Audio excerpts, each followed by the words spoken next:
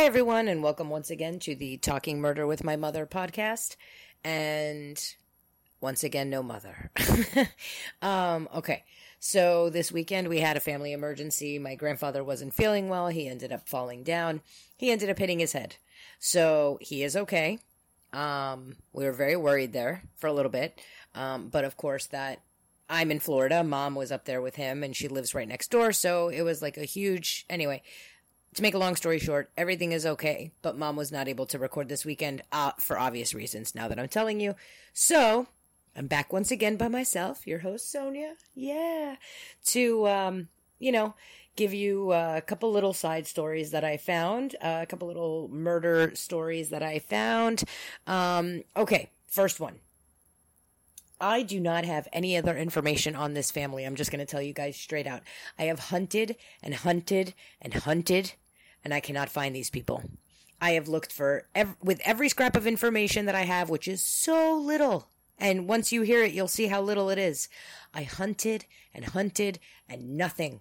I can't find anything, not a death certificate, nothing. So I'm still going to look like I always do, and I put little alerts on all the places that I research in, that if it ever comes up in the future, I know. But yeah, pain in the ass. So, first one is from 1922, and it's basically the main person in this story. Her name is Phyllis Glenn. So, from the Philadelphia Inquirer, November 10th, 1922, we have the article. Batters husband and then ends her life. Had beaten sleeping spouse into unconsciousness and believed him dead. A woman believed insane because of despondency beat her sleeping husband over the head with a flat iron early yesterday morning and then ended her life by jumping from the second-story window of their home at 2058 East Boston Street. Now, again, this is in what I assume is Pennsylvania, but it says Kensington, so I don't know how close this is to Philadelphia. I'm not really, familiar with the area. So if anybody wants to email us, talkingmurderwithmymother@gmail.com, let us know. She was found on the pavement by Patrolman Blank of the Trenton and Dauphin Streets Station. Can you imagine? Walking down the street, find a dead woman on the street. The woman was Mrs. Phyllis Glenn, 52. Her husband, John Glenn, 50 years old, was taken to the Episcopal Hospital suffering from severe cuts and bruises of the scalp. Mrs. Glenn had been ill since the death of her daughter last July. She was discharged from the Philadelphia hospital only about a week ago, where she had been under treatment for temporary derangement, or otherwise insanity. According to a statement by Glenn to the police, the woman acted normally until the night before last, when she left the house and did not return for some time. Sorry for the break, guys. I just heard a weird noise and then realized my husband's in the house. That was creepy. Okay, so, according to a statement by Glenn to the police, the woman acted normally until the night before last, when she left the house and did not return for some time. Glenn, so the police say, asked where she had been, and her only reply was, quote-unquote, walking around. Quote, we went to bed and I did not awake until I felt a blow on the head, which awakened me, unquote, Glenn said. There was another blow, and everything turned black. Detectives who investigated the case believe the woman became remorseful after striking her husband and thinking she had killed him, jumped from the window. At a hearing later yesterday afternoon, Glenn was held without bail by Magistrate Holland to await the action of the coroner. So, I don't have any other information on this case. It's bothering the shit out of me, guys. It's such common names. Phyllis Glenn, John Glenn. Now, I did find in a census record, they have a couple names, actually. They say the daughter was either Ellen or Helen. And you'd figure it says she died last year, right? So that would be 1921. Can't find any Ellen or Helen Glenn dying. It's driving me bonkers. So, again, I'm going to continue to try and find more information on this case, but there were literally 2 news articles, and the second one was almost identical to the first. So why bother, giving you guys double the same information? So, that's the case of Phyllis Glenn. And, I mean, honestly, she... This is so horrible to say, but she threw herself out the window. She didn't even double check her work. She assumed she killed her husband and then felt bad and threw herself out the window. She didn't even check. Ugh, it's come on. You're not even doing it right.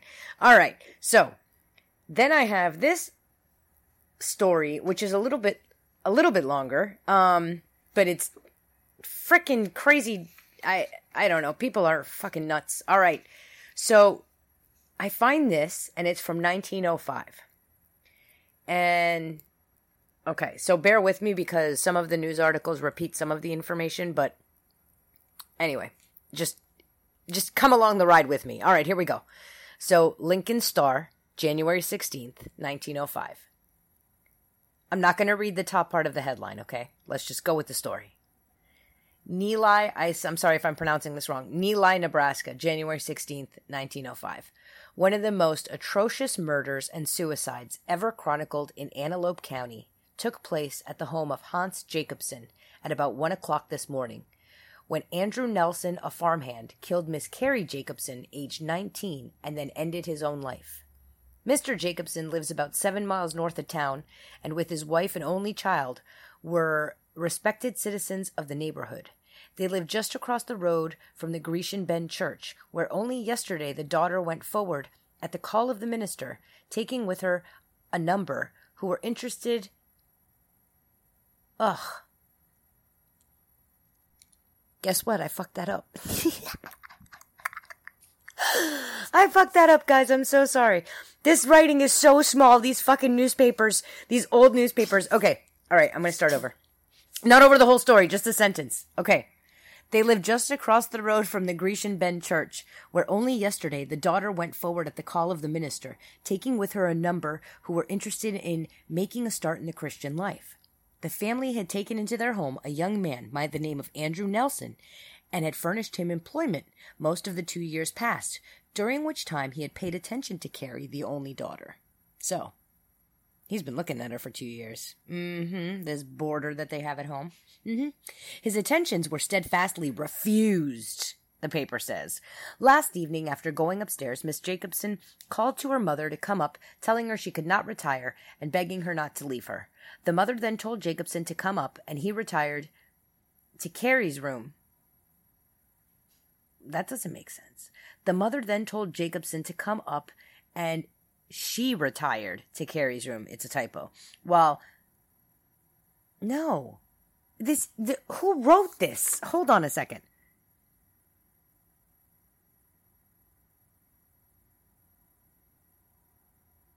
Okay.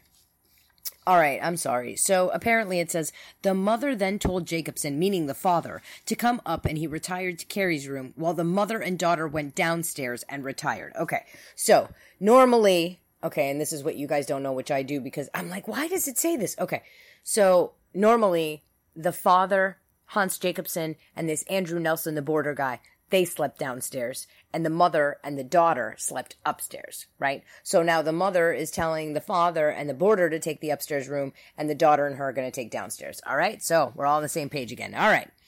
Sometimes later, Mrs. Jacobson went down in the basement for coal when she heard footsteps coming downstairs, and in a moment a shot followed by another. She ran upstairs to find the light out, and at this time, her husband coming down. She called to him that Andrew had shot Carrie. Mr. Jacobson opened the door to the room and fell over the dead body of Nelson and reached in the bed for his daughter in the darkness, only to plunge his hands in a mess of blood and brains. Can you fucking imagine, guys? Seriously, you walk into a room, you stumble over a dead body, and you plunge your hands into the blood and brains of your family member. Oh, for the love of God, no. All right, let's continue. He immediately ran across the road to the home of Charles Yates, who telephoned to Neligh for Dr. Beatty, and after his arrival and investigation, disclosed the fact that the gun had been placed close to the girl's mouth when she was evidently asleep and her face was shot off. She still lay with one arm under her head. The murderer then placed the gun to his own head and shot the top completely off. The bodies were left as found, and Dr. Fletcher of Orchard, coroner, was called, who will hold an inquest later. So that's January 16th. So then we have January 18th, and they talk about the, let's see here. Last night, shortly after midnight, Andrew Nelson who was making his home with Hans Jacobson, living about 7 miles northwest of Neligh. basically the same stuff. And then it says, I'm sorry, I said January 18th. It's January 16th still. And it says they're going to be buried tomorrow. Okay?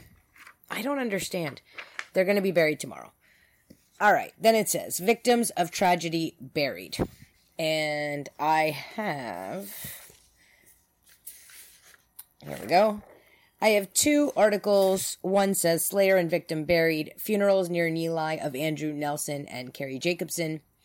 The 2 young people who died as a result of the terrible dual tragedy at Grecian Bend, Nebraska, in which Carrie Jacobson was murdered while she slept by the man who wildly loved her, Andrew Nelson, and who later killed himself, were given burial in 2 separate churchyards. Miss Jacobson, the 18-year-old daughter, see in the first article they said 19. The 18-year-old daughter was their only child and was buried from the little church near the home of her parents, Mr. and Mrs. Hans Jacobson, while Nelson, the youth who blew off the heads of his sweetheart and himself. I don't understand. Why do they say his sweetheart? That pisses me off. She was not his sweetheart. According to everyone, herself, before she died for 2 years, according to her parents, according to everyone, she was not his sweetheart. She refused him at every turn. So, no, newspaper article, Sioux City Journal, you are incorrect. From 1905. While Nelson, the youth who blew off the heads of his sweetheart and himself, were given burial at Clearwater. So that's one of the notations from the newspaper about them being buried. Then there's another one, and it says, let's see here.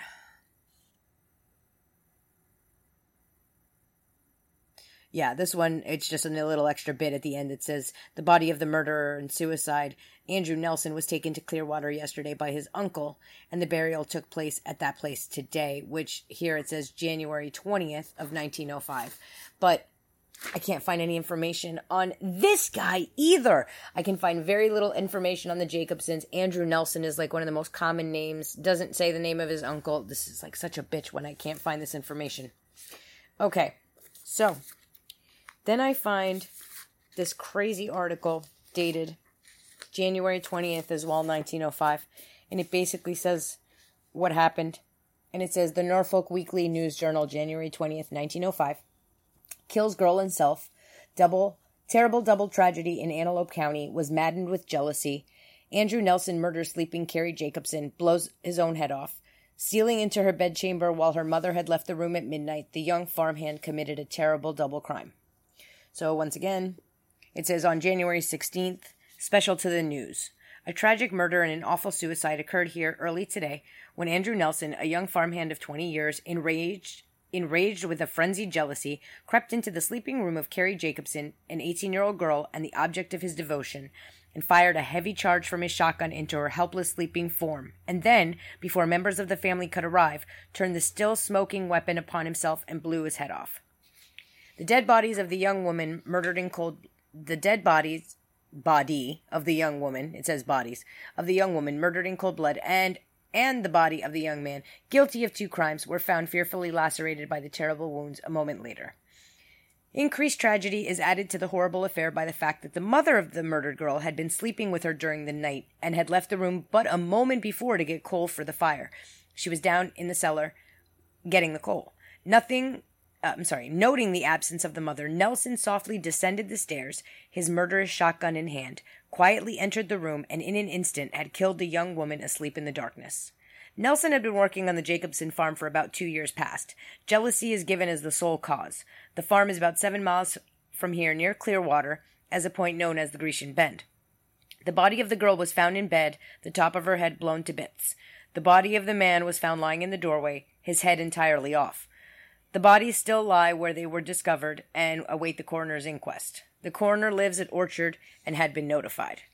It is evident from facts that developed today that Nelson had murder in his mind a week ago. At that time, he is said to have gone to the schoolhouse where the girl was, with a shotgun all loaded.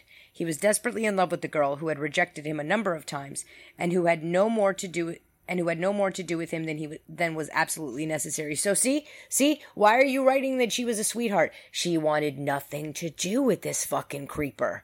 And, oh my god, okay. Alright. Nelson had been driven away from the home repeatedly and had been allowed to return through pity each time. Who the fuck in their right mind? Okay, I understand it's 1905.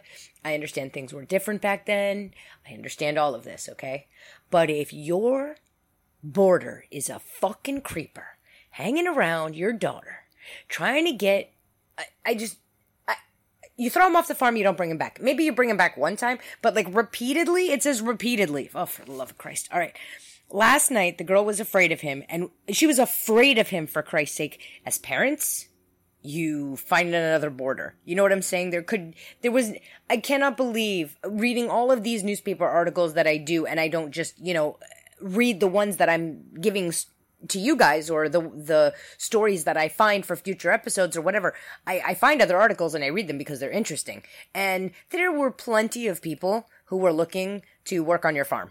If there were plenty of people looking for a job in 1905, okay, you could have found a farmhand. People were coming, going in and out of towns. You could have offered somebody a job. Not the creeper. Oh my God. Okay. Last night, the girl was afraid of him. And when she wanted to go downstairs to sleep with her mother, she was afraid to go past the door of Nelson alone. She called her mother, who came upstairs and accompanied the daughter to the room below. Okay. Then it says, Andrew Nelson, age 21, murdered Carrie Jacobson, age 18, shortly after midnight, blowing the top of her head off with a shotgun, and then blew his own head off completely. At parties, he had always manifested jealousy and insisted on the girl going home earlier than the others. Yesterday morning, the young couple went to church together.